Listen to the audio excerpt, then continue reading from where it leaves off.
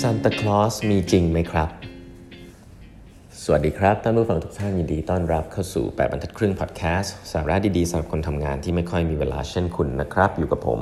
ต้องกวีวุฒิเจ้าของเพจ8บรรทัดครึ่งนะครับนี่เป็น EP ที่1535นะครับที่เรามาพูดคุยกันนะฮะ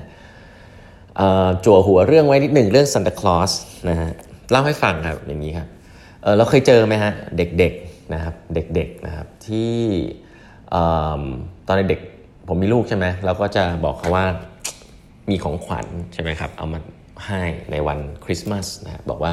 ซานต้าเอามาให้ถ้าหนูเป็นเด็กดีเนาะผมคิดว่าเด็กๆเนี่ยมีจินตนาการเรื่องนี้อยู่พอสมควรเลยไม่ว่ามันจะมาจากโลกฝรั่งหรือเมืองไทยเนี่ยแต่ว่าก็เป็นสิ่งที่ทำให้เด็กมีความสุขมากนะครับเขาก็จะคิดว่ามีซานต้าของขวัญมาให้นะครับในทุกๆวันที่25ธันวาอะไรแบบนี้จนกระทั่งวันหนึ่งเนี่ยโตขึ้นมาสัก 5-6 ขวบ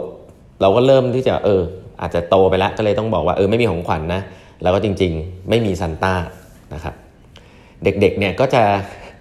ส่วนใหญ่ก็จะกรีดร้องนะแล้วก็มีคำพูดทำนองว่าไม่จริงนะซานต้ามีอยู่จริงสิก็มันผ่านมาตั้งไหนแต่ไรก็มีของขวัญก็ซานต้าต้องมีอยู่จริงแม้ว่าเราจะบอกว่าซานต้าเนี่ยก็คือป๊ามาม่าเองเนี่ยแหละที่เอาของมาให้เด็กก็จะยังไม่เชื่อนะครับหรือแม้ว่าหลายๆครั้งเรารู้สึกว่าเขาไม่เชื่อนะแต่เขาไม่อยากจะเชื่อเขาไม่อยากจะเชื่อว่าซานต้าไม่มีอยู่จริงนะครับคำถามก็คือว่าไออาการของเด็กแบบนี้ก็คืออาการที่ไม่ยอมรับความจริงทั้งที่เห็นมันอยู่ตรงหน้าอยู่แล้วเพราะว่าเราฟิกซ์อยู่กับความคิดของตัวเองในอดีตว่ามันเป็นแบบนี้และเรากลัวจะสูญเสียสิ่งนี้ไปมากเพราะเรามีความเชื่อในเรื่องนี้มันทำให้เรามีความสุขแต่วันนึงเรารู้ว่ามันไม่จริงเราก็ไม่ยอมเสียมันไปนะความคิดแบบนี้เนี่ยถามว่าผู้ใหญ่เรามีไหมในหลายๆเรื่องก็ต้องตอบว่ามีนะฮะแนวคิดเกี่ยวกับเรื่องของตัวเองความคิดที่เราไม่อยากจะทิ้งไปนะครับสิ่งนี้ในหนังสือ Think Like a Therapist เนี่ยเขาบอกว่ามันทำให้เราเป็นทุกข์นะฮะ Open Minded เนี่ยเป็นบทที่4ที่เขาบอกว่าจะทำให้เราเนี่ยใช้ชีวิตได้มีความสุขมากขึ้นเขาเริ่มต้นโค้ดไว้อย่างนี้นะฮะ Absorb what is useful discard what is not add what is uniquely your own นะครับอันนี้เป็นคำพูดของบรูซลีนะฮะก็คือว่าอะไรเป็นประโยชน์คุณก็เปลี่ยนได้อะไรที่คุณคิดว่าไม่ใช่คุณก็เลิกเขาบอกสิ่งนี้มีผลโดยตรงกับ personal growth หรือการเติบโตของตัวคุณเองมีผู้ใหญ่เยอะมากนะครับที่หยุดเติบโตไปตั้งแต่เรียนจบหรือว่าตั้งแต่ตอนไหนก็ไม่รู้นะคือแม้ว่าจะทำงานเยอะขึ้นแต่ไอ้ความฟิกกับตัวเองที่ไม่อยากจะเปลี่ยนแปลงในความเป็นตัวตนเนี่ยเกิดขึ้นตลอดนะ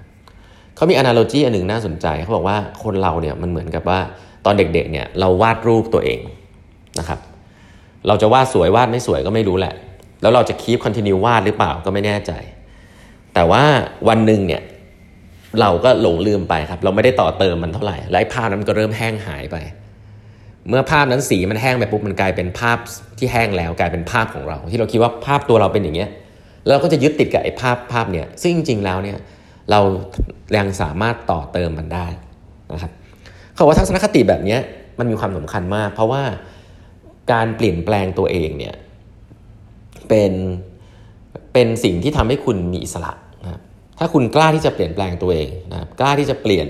จากสิ่งที่มันไม่ดียอมรับมันแล้วก็ทิ้งมันแล้วก็ก้าวไปสู่สิ่งใหม่นะเช่นกล้าเปลี่ยนในงานที่ไม่ชอบนะครับกล้าเปลี่ยนจากแค่เรียนวิศวะ4 ปีแบบผมมาทำอย่างอื่นนะไอ้ความกล้าแบบนี้มันจริงๆมันรีเฟล็กตั้งแต่ตอนเด็กๆว่าโดนเลี้ยงมาอย่างไงด้วยนะครับแต่ว่าจริงๆแล้วเนี่ยมันมีผลมากๆนะครับว่าจะทำให้คนเรามีความสุขหรือเปล่าจากหนังสือเล่มนี้ที่เขาเขียนไว้นะครับมันคือความ open mind นะครับซึ่งยิ่งพูดไปเนี่ยผมคิดว่ามันจะลิงก์กับเรื่องก่อนๆก็คือมันเหมือน growth mindset กับ fixed mindset ครับพูดอีกรอบหนึ่งก็ได้ว่าเราคิดว่าเราเป็นอย่างเงี้ยเราก็พัฒนาตัวเองไม่ได้แล้วเราก็จะเครียดนะเราจะไม่อยากให้ใครรู้ว่าเราเป็นยังไงแต่ถ้าเป็น growth mindset ก็คือเราคิดว่าเราพัฒนาได้นะครับการที่เราพัฒนาได้เขาบอกว่าทำตัวเองให้เป็นเหมือน water นะครับก็คืออยู่ที่ไหนก็ได้ปรับตัวได้นะครับชีวิตนี้มัน grow เหมือนต้นไม้ขึ้นไปได้นะครับไม่ได้มีฟิกซ์ว่าคุณจะต้องเป็นคนแบบไหนที่สังคมยอมรับสิ่งเหล่านี้เนี่ยเป็นพื้นฐานที่ทำให้คนคนหนึ่งเนี่ยสามารถเติบโตแล้วก็มีความสุขกับชีวิตของตัวเองได้นะครับมีอีกเรื่องนึงซึ่งก็ reflect เรื่องนี้เหมือนกันนะครับก็ผมว่าเป็นเรื่องที่ฟังแล้วมันดูง่ายๆแต่ว่ามันอาจจะ reflect ในภาพใหญ่ได้มากกว่าที่คิดนะก็คือว่า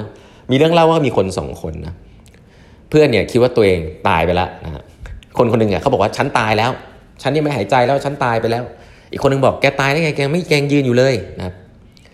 แกบอกก็เนี่ยฉันตายไปแล้วจริงๆฉันตายแล้วเพื่อนก็เลยบอกว่าแกว่าคนตายเนี่ยเลือดออกได้ไหมเพื่อนก็บอกไม่ได้สิคนตายเลือดออกไม่ได้เขาก็เลยเอามีดใบเล็กๆมากรีดแขนคนนี้ก็บอกว่าเลือดออกครับพอเลือดออกเสร็จปุ๊บไอ้เพื่อนที่มันคิดว่ามันตายเนี่ยมันบอกว่าเฮ้ยคนตายเลือดออกได้ด้วยเหรอเนี่ยเรื่องมันจบมันเป็นโจ๊กนะฮะจริงๆแล้วเนี่ยเพื่อนเนี่ยมันควรจะคิดว่าเฮ้ยฉันไม่ได้ตายฉันเลือดออกถูกป่ะเพราะนั่นคือสิ่งที่มันถูกต้องแต่มันกลับกลายไปว่ามันฟิกซ์ตัวเองว่าฉันตายแล้วพอมันไม่เลือดออกมันก็กลายไปเชื่อว่าเฮ้ยอย่างนี้แสดงว่าการที่ฉันตายแล้วเลือดออกเป็นไปได้คือเหมือนกับว่าเชื่อในเรื่องนึงมากจนเกินไปจนไม่เห็นเลยว่าภาพความจริงมันเป็นยังไง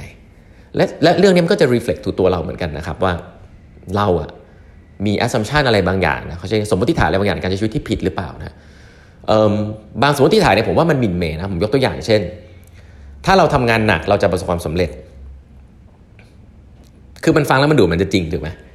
แต่ว่าถามว่ามันมีองค์ประกอบอื่นไหมมันอาจจะมีโชคชะตามีโชคมีเรื่องความสัมพันธ์ซึ่งถ้าคุณเชื่อสนิทใจว่าคุณทำงานหนักแล้วคุณจะประสบความสำเร็จเนี่ยแล้วมันคุณไปเจอเหตุการณ์ที่คุณทำงานหนักแล้วคุณไม่ประสบความสำเร็จคุณจะเป็นทุกข์มากนะฮะเพราะว่าคุณฟิกซ์ไปแล้วว่า assumption นี้คือถูกต้องแต่จริงๆแล้วเนี่ยโลกใบนี้มันมีหลายแฟกเตอร์มากมันมีการอะไรที่คุณคุมไม่ได้อีกเยอะมากนะครับบางทีมันอาจจะไม่ใช่ที่คุณผิดที่คุณทำงานหนักแต่ว่าคุณอาจจะละเลยความสัมพันธ์บางอย่างหรือคุณอาจจะอยู่ผิดที่ผิดเวลาซึ่งสิ่งเหล่านี้บางทีอาจจะไม่ได้ผิดนะครับแต่มันกลายว่าคุณไปโทษตัวเองแล้วก็ทำให้คุณไม่มีความสุขเพราะคุณดันไปฟิกซ์ว่าก็ไหนฉันเหมือนพ่อแม่ฉันสอนมาคุณครูฉันสอนมาฉันใช้มาทำงานหนักจะต้องมีชีวิตที่ดีนะไม่ได้บอกว่าสิ่งนี้ผิดนะแต่ว่ามันอาจจะไม่ใช่แค่สิ่งเดียวนะครับและสิ่งเหล่านี้แหละไอ้การฟิกซ์ทัศนคติแบบนี้หลายๆครั้งเนี่ยที่มันไม่ได้ดูแย่นะมันเป็นทัศนคติที่ดีเนี่ยแต่มันทำให้เราเป็นทุกข์เพราะว่าบางครั้งผลลัพธ์มันไม่ได้ในสิ่งที่เราต้องการนะสิ่งที่เราจะทำให้เรามีความสุขได้มากขึ้นจริงๆก็คือเรารับฟีดแบ็กแล้วก็เรียนรู้จริงๆว่าโลกนี้มันเวิร์กยังไงนะครับอะไรที่มันดีเราก็เอามาปรับใช้ต่อนะครับอะไรที่คุณบอกว่าเฮ้ยคุณจะต้องออกไปคุยกับคนบ้างนะอย่ามัวแต่ทำงานหนักนะคุณก็ลองปรับตัวหรือว่าอะไรที่แบบเขามาว่าคุณว่าคุณเป็นอย่างนั้นอย่างนี้อย่างงู้นมันไม่จริงคุณก็ทิ้งไปไม่ต้องไปกังวลว่าคนอื่นคิดไงกับคุณแต่ว่ารับเข้ามาแล้วก็พิจารณาว่ามันใช่หรือมันไม่ใช่แล้วก็เอาไปปรับใช้ด้วยตัวคุณเองนะครับเรื่องนี้เนี่ยในบท Open Minded เนี่ยผมว่าสิ่งที่เขาพูดเนี่ยมันจะเกี่ยวข้องมันไม่ใช่แค่ Open Mind ในการรับความคิดเห็นเนาะแต่มันเป็นเกี่ยวว่ามันมี assumption บางอย่างในการใช้ชีวิตของเราหรือเปล่านะครับที่ทำให้เราติด trap อยู่ว่าเราก็เลยไม่มีความสุขสักทีเพราะเราเชื่อแบบนี้นะครับถ้าเราเปลี่ยนความเชื่อของเรานะครับออกไปรับฟังความคิดเห็นออกไปใช้ชีวิตแบบใหม่ๆดูนะครับโดยยังไม่ต้องคิดอะไรมากเนี่ยบางทีแล้วเราอาจจะได้มุมมองใหม่ๆนะครับเพื่อนผมทำงานหนักบางคนหนักมากๆไม่ไหวแล้วนะครับก็เลยเปลี่ยนใช้ชีวิตไปอยู่เกาะเลยชีวิตเขาก็มีความสุขมากขึ้นนะครับเปลี่ยน environment นะครับ assumption ต่างๆในการทำงานเมื่อก่อนก็พังทลายไปซึ่งก็เป็นสิ่งที่ดีก็คือทำให้เขามีความสุขมากขึ้นรู้ว่าชีวิตต้องการอะไรแต่เขาต้องยินดีที่จะ open ที่จะเปลี่ยนสิ่งนั้นก่อนนะครับเพราะว่าในสังคมโซเชียลมีเดียเราเนี่ยถ้าเราเข้าไปเนี่ยมันก็จะเป็นโลกกลมๆของเราใบเล็กๆคนคล้ายๆเราทั้งหมดส่วนใหญ่กดไลค์กันไปกันมาเนี่ยแล้วบางทีถ้าเราสู้เขาไม่ได้เรารู้สึกว่าเราแพ้อะไรเงี้ยเราก็จะรู้สึกว่าโอ้โหมันแย่มากทั้งจริงๆข้างนอกเนี่ยมันมีอะไรให้เราเรียนรู้เต็มไปหมดเลยนะครับเพราะฉะนั้นการ Open Mind เนี่ยมันไม่ใช่ในระดับของการทำงานเนาะแต่มันเป็นระดับของตัวตนการยอมที่จะทิ้งตัวตนบางอย่างไปนะเพื่อที่จะรับบางสิ่งใหม่ๆเข้ามาเรื่องนี้ก็ฝากเอาไว้นะครับ